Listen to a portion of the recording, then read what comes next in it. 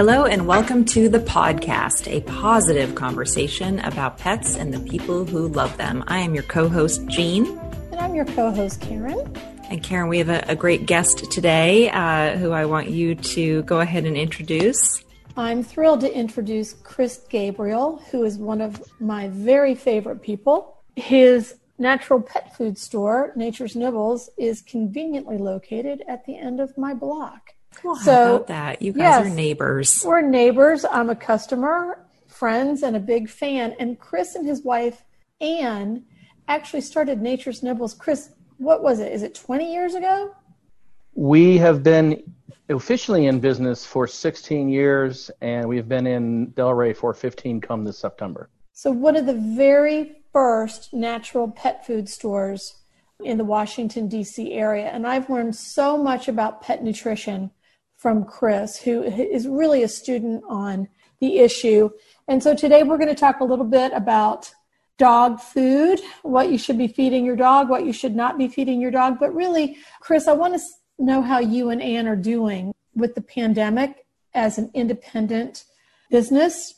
Is the neighborhood supporting you? Is the community supporting you? How are you riding out this horrible virus? Well, we're still alive. We felt it was best to shut down the store to foot traffic.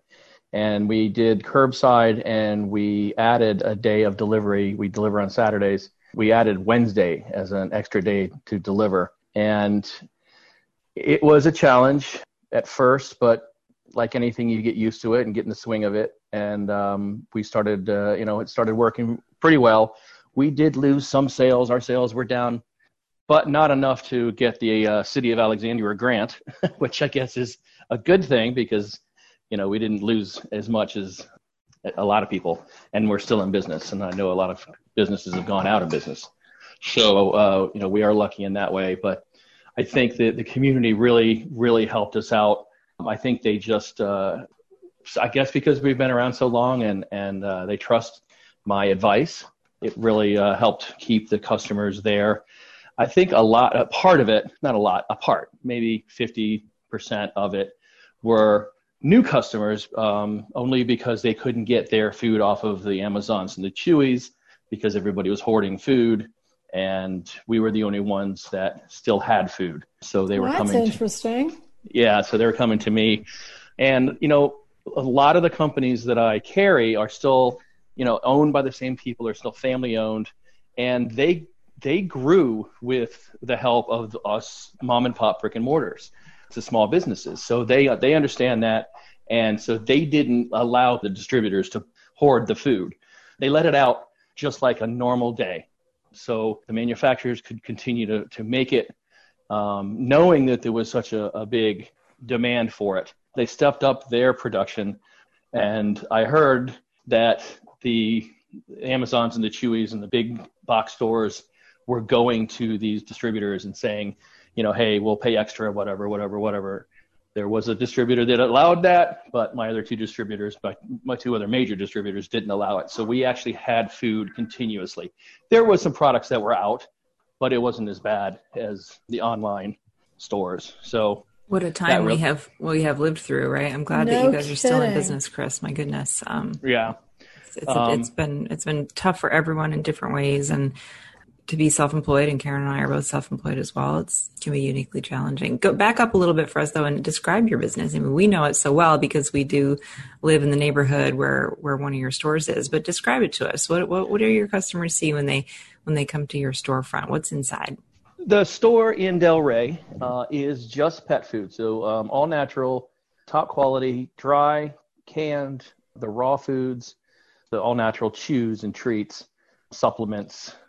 Don't have many, if any, toys, very small collection of collars and leashes. I'm concentrating on nutrition and making sure that our dogs and cats are getting the best top quality foods that their owners can afford, really. I mean, that's the main reason we have dry food, because it's economical. It helps us feed our larger animals if we have multiple animals. But even people with their 200-pound dogs that come in, I tell them that it's very important to get at least 50% of the meal as a fresh alternative. And when I mean fresh, I mean canned or raw, or even their own fresh proteins and fats. And why is this? This is a passion issue for you, right? This is something you came into You didn't grow up to feed dogs, right? Like you probably had a different career and then you pivoted into this.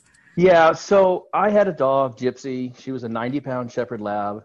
She was a wonderful dog. She was my partner for 13 years. And about halfway through her life, I was going how life changes. So I was moving a lot. And one of the places that I was moving, I couldn't have a dog. So a friend held on to her for about 6 months. Well, that's right about the time where she started coincidentally developing allergies to the food that I was feeding. And it was not just itching and scratching. It was literally licking her paws until they bled. She would walk around the house moping. Her face would always be droopy, and she was just miserable, and I knew it, and I felt bad. So you go to the vet, and the vet says, oh, well, it's this, so let's put him on this. And it's some quote-unquote prescription foods. Same exact ingredients that I was feeding, so I didn't understand how that was going to help. But, of course, we trust our doctors and our vets. Well, that didn't help. It actually made it worse. So I did a little research. I read a book by Ann Martin called The Food That Our Pets Die For. And the more I read of that book, the more I was appalled about what I was feeding my animal. So I started really going down the rabbit hole of pet nutrition. And once I got her off of the commercial brand foods onto an all-natural brand foods, it started to improve. Then I found out the fresher I got and she's 90 pounds, and feeding raw to a 90-pound dog can really take a burden on your wallet. Bankrupt you? Yes, but it worked. She stopped itching and scratching. Her paws healed up, and she was a happier, healthier dog. And I realized that I was investing in my dog's health and not giving all the money to the vet. So it was definitely worth every penny. So when I saw the result of what the food was doing, and I was getting it from a smaller all-natural pet food store in Arlington that were friends of ours. They were closing down, and that's when Ann and I decided, this is something that we could probably do as a part-time venture, just to, out of our house and deliver. We're not going to have a brick and mortar. So that's what we did. I got relationships with all the distributors that they had, and the friend was nice enough just to email all of her customers, which is about 300 customers, and said, we're closing down. My friend Chris and Ann are opening up Nature's Nibbles, and you need to go to them, blah, blah, blah. So there was a nice little boost. It was a nice start. That lasted for about 6 months. And then my living room in a very small Cracker Box house in Arlington was filling up with pet food. And it looked like a pet food store when you walked in my front door. So that's when we decided it was time to start looking for a brick and mortar store. And coincidentally, we were over at the Taqueria Poblano having, our margaritas and food. And one of the local realtors stopped over at the table and told us that the spot that we are still in today was for lease. So I ran down a couple blocks. I got their number and made arrangements. And within 2 weeks, we were moving into the store. And that was back in 2006. And we've just grown and grown and grown ever since. And we started small. And our whole philosophy was, let's find and research foods that are going to be, top quality, family owned, and just start there. And then throughout the years, people would come in, hey, do you sell this food or do you sell that? And I would research the company. And if they passed our standards, we would bring whatever they wanted in, and then we'd bring a little bit more in. And that's basically 50% of the store is other people's recommendations saying, hey, you should carry this, or can you carry this, or can you get this? And I still do that. Explain those standards today. To us, Chris. You have guidelines and standards that around what you will or won't carry. How did that develop? Yeah, sure. So when people ask me, what the difference between commercial brand and all natural are, so commercial brands have byproducts, which means it's everything but the meat and the bones and the organs. And so they throw wheat and soy in there. Wheat and soy are protein sources, but unfortunately those are allergens. They dry out the skin, excessive shedding, itching. Wheat and soy is not all that good for us either. And then there's corn. And then there's the nutrients are not plant-based. They're synthetic. And these big companies, Purina and Science Diet and Royal Canin, and these, they make billions of dollars off of us, selling us the lowest quality ingredients that they possibly can get their hands on, at least what they can get away with. So I look for, number one, companies that are still owned by the same people. A lot of these companies have been around since the turn of the century. So I find out who the people are, where they source the materials, if there's a recall, why there's a recall. A lot of time the recalls are very innocent. All of these foods go through batches, and sometimes the beginning of the batch or the end of the batch has too much or not enough or something. And so they just say, okay, we're having a recall. So it's not deadly. It's just not their quality. And that's what I like about a lot of these companies that I carry. When they do have a recall, it's a voluntary recall because they want to keep their standards up. There are some foods that I was carrying, and this happens all the time now too, that either Procter & Gamble or Purina or Mars bought, and if through my experience, within months, there's a recall and it's a bad recall. It's, some sort of salmonella or something that's going on in the food. So just through my experience, anytime a big conglomerate buys one of the foods that I'm carrying, it goes right out of my store and I find something else. So I back my food 100%. I will give you 100% money back guarantee for any reason you have. Even if the product's open, I want you to bring it back so we can discuss what's going on and then give you credit towards something else to try. I try to make people feel confident coming to my store and that they feel if there is something wrong with the food, that they're not discouraged and they go back to the thing that they've known. I really try to keep animals healthy. Simple as that. So I've learned a lot from you, just chatting with you in the store and kind of poking around and asking questions. You've given me a lot of great advice over the years. And I was wondering if maybe you could just share with our listeners some of that sage wisdom. I mean, listen, the reality is most people are still going to feed their dog kibble. Sure. I'd like to think that I'm going to feed the dogs raw. It's never going to happen. But, sure. But you've shared with me some ways that I can make that kibble a little healthier. Sure. I mean, again, like I said, it's there for us, but it is nutritional. There are lots of things you can do to increase the quality of the food that you're feeding with the kibble, adding canned foods in, or the best quality that you can buy is the raw, adding the raw in with the kibble, or a combination of raw, canned, and kibble. Also moistening the kibble or wetting the kibble will rehydrate it and get it a little better tasting anyway. And there's a lot of other things that you can put in with the food, fish oils and goat's milk and bone broth.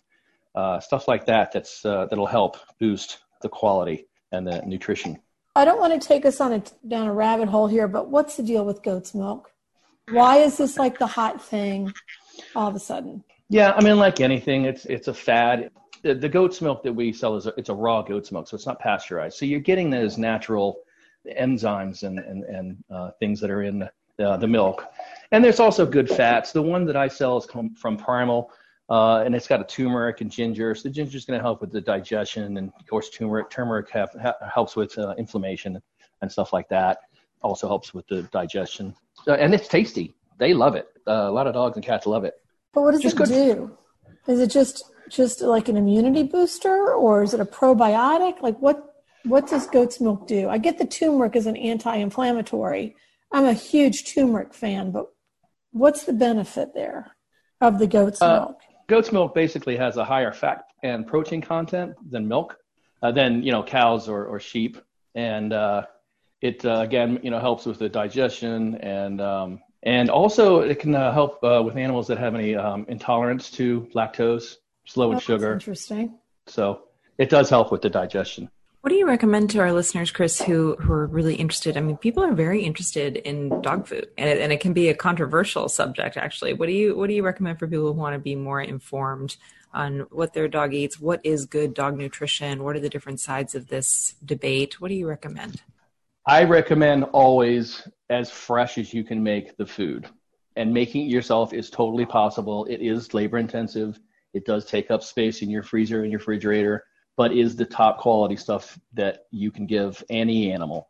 It's the freshest, it's the cleanest. You can control everything in the diet, especially if you have a dog or a cat that are allergic to certain proteins or certain ingredients that are like in all pet foods. Like tomato pumice for some reason is in a whole bunch of pet food, and some dogs and cats just can't handle that. So making it yourself is the best that you can ever do for any mammal. The second best would be the raw. When I talk about raw, people always ask me, well, do I cook it? And well, no, that would be defeating the purpose of raw. These companies are really good. And the ones that I carry put their fowl through the high pressure pasteurization, because fowl, turkeys and chickens and ducks, they carry those pathogens on the outside of their bodies. And that's really to protect us because we're handling their food. Their intestines are a lot shorter than ours, so it's very rare that a dog or a cat's going to contract a Salmonella or E. coli or anything like that. It goes through their system really quickly. But then again, if you're picking up their poop, there's also a chance of you getting it that way. So it's really there for our protection, as fresh as you possibly can. And then it comes down to, economy. How much can you afford? I always try to explain people that, yeah, go ahead, feed kibble, it's fine. But you're going to find the fresher you make the food, the healthier your dog or cat's going to be, the less you're going to spend on Band-Aids to try to fix something that you could fix at the source. And of course, you're going to save money at the vet. So not only are you going to have healthy pets, but you're also going to save money in the long run. Also, the fresh proteins and fats in the fresh foods fill your animal up and keep your animal feeling full longer. So they tend to eat what they need to eat, and they won't overeat. And overeating can cause loose stool and diarrhea. And they'll maintain a good weight all throughout their lives. For some reason, even the bags, even the dry food that I carry, for some reason, they always tell you to feed almost double the amount you actually need. And when you feed a dog or cat double the amount they actually need and they eat it, that's when you're going to get loose stool and diarrhea. And you're just wasting food because they don't need that much. Well, and obesity. Exactly. Especially with our dogs that already have hip dysplasia histories, or, there smaller dogs with the stubby legs. German Shepherds are really bad for that hip dysplasia. So it's very important to keep them, thin and svelte and healthy. So I could guess why they're recommending you feed double on the bag. Well, go through the bag faster. I always try to be nice and try to tell people, well, they're just trying to make sure that you don't underfeed, which, right. If you own a dog or a cat, it's a lot easier to overfeed than it is to underfeed. Having been with Nature's Nibbles for 16 years, what trends have you seen come and go? I mean, are there things when you open that you learned, oh my gosh, this no longer makes sense? Are there things that are tried and true that haven't changed at all? Yes. Well, the tried and true, again, and I can't reiterate the fresh. And that's what I keep telling you when you ask me for advice, Karen, is, you always know what I should do for an older dog or for a dog like that. Fresh food's always the best. The things that I've seen, these fads go around, or these people say, oh, my friends told me, or my vet told me, the grain situation, whether it's grain or grain-free is best. Grain does not determine quality of a food unless it's coarse corn or wheat and soy. The grains that are in all natural foods are brown rices, oatmeals, barleys. Those are good digestible grains. Technically, if they're out by themselves in the wild, killing an animal, that animal is probably eating grasses or grains. So they're getting it indirectly and probably partially digested, but they're not getting it every day. So it's kind of creepy and interesting. Yeah. But there was a big controversy about grain-free foods. And I'm sure you heard about the whole DCM controversy about having grain-free foods or feeding grain-free foods to certain animals, certain breeds of dogs. We're giving them heart problems, and that's what the DCM is. Well, that's all nonsense. I went down the rabbit hole again, and the research that was done was not done very well. I still can't find any data that says anything proves anything. Just recently, they came out, I forgot who it was, came out and basically disproved everything that this research found. Yeah, that was within the past few weeks. Yes, and I'm putting my quotes up as, I see the air quotes. Yep, I see the air quotes. So my whole point, even in the whole depths of the whole DCM debacle, I was telling people, don't just rely on dry food. Again, fresh, and don't just feed grain-free or grain food. Feed them both, unless you have a grain allergy. Then you don't have a choice. But you're going to find a healthier animal by feeding them both dry food and fresh food with it, whether it's got grain or not. How do you know if your dog has food allergies? Being in business for this long, I've noticed that the brown rices, oatmeals, barleys are the biggest culprit. Itching, scratching, eye stuff, ear infection, stuff like that. It can even be digestive. So that's the most common allergen. Chicken is the second most common allergen. So I typically tell people, if they have a dog or cat that's itching and scratching, and they're on a commercial brand food, first let's move them onto an all natural food with the grains and chicken. Let's see if it's just the wheat and soy that's causing the problem. If it continues, then I say, okay, now let's start with something that does not have any grain, but still has chicken. Typically, 95% of the time, that's the problem. And then there is the 5% that it is chicken. And chicken can cause different things, different problems. But it's basically an elimination diet, just taking things out. My dog, Gypsy, back to Gypsy, 17, 18 years ago, was allergic to chicken, beef, venison. I can tell you what she could have. Take less time. Salmon, rabbit, and turkey was the only thing that I could feed her. Could not feed her dry. Finally, when I found those out and everything worked, I was sold on all natural foods. But throughout the years, I found that the grain is usually the biggest culprit. Interesting. And brown rice is one of them, huh? It can be, yeah. A lot of these foods now are coming out with, they're calling ancient grains. So it's quinoa, millet, and sorghum. Just like humans. Exactly. Different from, your typical grains that are in the pet foods. That seems to help as well. That is so interesting. Yeah, so we feed a combination of wet and kibble, but when they get kibble, I'll put an egg in it, or it always has fish oil, or some green beans, or blueberries. They love blueberries. Great antioxidant. Yep, so there's always something in the kibble. Good. In order for Boomer to eat the green beans, they have to have the fish oil on them. Poppy eats everything. I try to speak to people like I would want someone to talk to me about what I'm feeding my animal. I don't try to shame somebody into feeding or not feeding something, because that's counterproductive. I really try to say, look, you've got this dog, and I don't talk about breeds or anything like that. I talk about their specific animal. You've got a dog that's this old, it's this many pounds. What are you feeding? How much are you feeding a day? Choose what are you cleaning your floors and your toilets with? Because that can, sometimes these toxic cleaners can cause stomach problems. So I really go in depth of what this animal gets and ingests every day. And so I really try to find the source of the problem. 99% of the time, it can be food related, and I can fix things just by changing a diet or eliminating a rawhide or eliminating a greenie or eliminating the nylobones or something like that isn't all natural. I saw my dog once at a friend's house. I didn't realize that they used one of those things in their toilets that turns the water blue. Oh, no. Mm-hmm. And all of a sudden I heard the sound of my dog drinking water, and I was like, no. Yeah. Oh, no. Got to be careful with the big dogs. They like to drink out of toilets. They do. It's the perfect height. It's nice and cool. I can't imagine that it could have... endless supply of fresh, cool water. It's a dog water fountain. I mean, I don't know why it smelled acceptable to ingest. That's kind of mystifies me. Was she okay? Yeah, she was okay. Oh, my. Was it Daisy? It was Daisy. Oh, no. Was her mouth blue? She's a thirsty dog. I caught her pretty quick. Daisy. Oh, hilarious. Chris, I could talk to you all day. I could ask you questions and talk to you all day. I mean, you're such a wealth of knowledge. I tell all my customers I'm always available. And you are always available. I mean, I send so many people to you. I appreciate that, Karen. Because they always have food questions. And I know that you will give them the right advice, and you will never steer them wrong. Jean, for instance, the young woman that adopted the senior Aussie, Ronnie. Mm-hmm. Ronnie is underweight.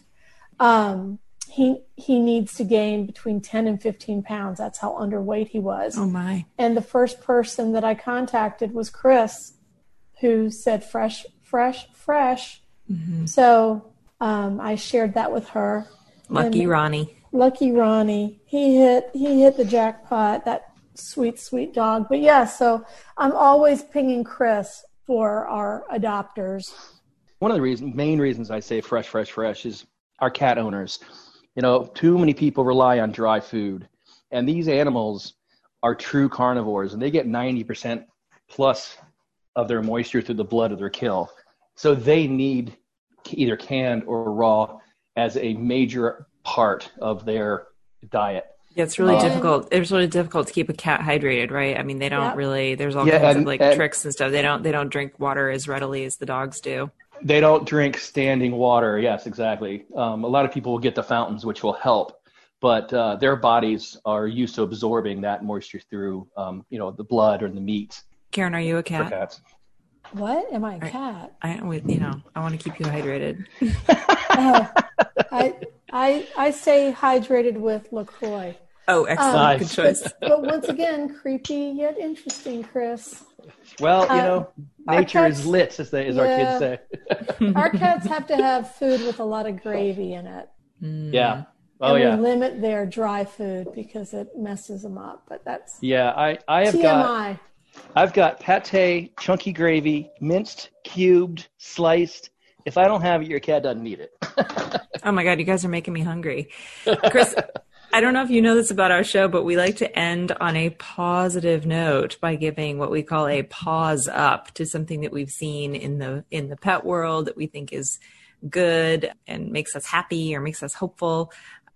We used to do pause down too, but we decided there was enough negativity with this pandemic. Yes. So we like to focus on the positive. Okay, so here's my pause up. I'm very excited about my pause up because it's really how Pause Go started, and that was to really emphasize the health benefits of dogs on humans. And there was a study that was recently published in the UK. Jean, you usually do all the studies, so I've got one on you this time. Oh, good. Go for it.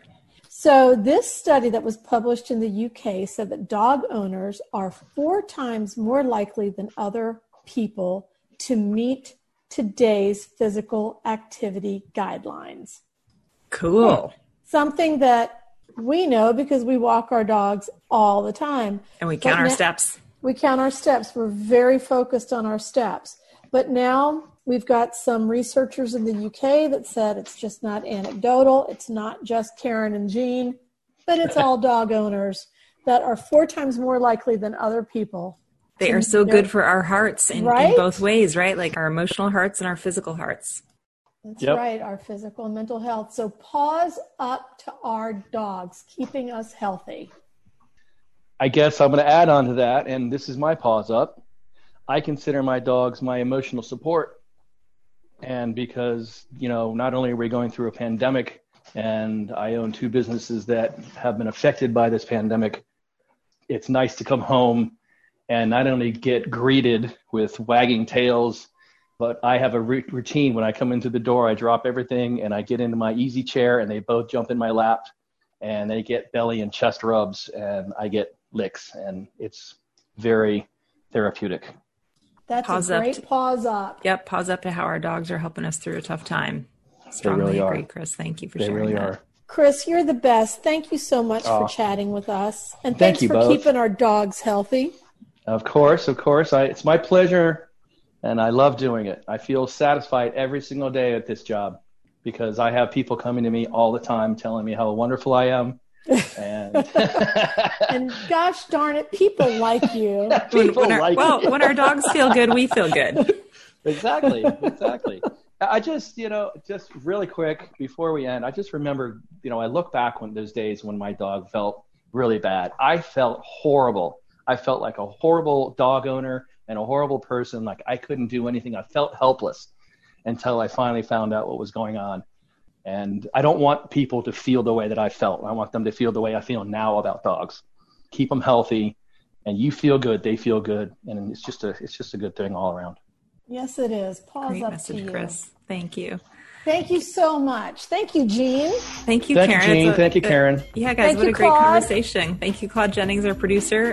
This has been a great episode. We really look forward to our listeners tuning in, quote unquote, tuning in next time, clicking through next time for our next show. And Chris, we'd love to have you back again. You're a great guest. Yeah, let's just focus on goat's milk next time. Yeah, just all goat's milk show. Yes. I'm always available. Figure it out. All right, guys, have a good one. We'll talk to you soon. Thanks, everyone. Bye-bye.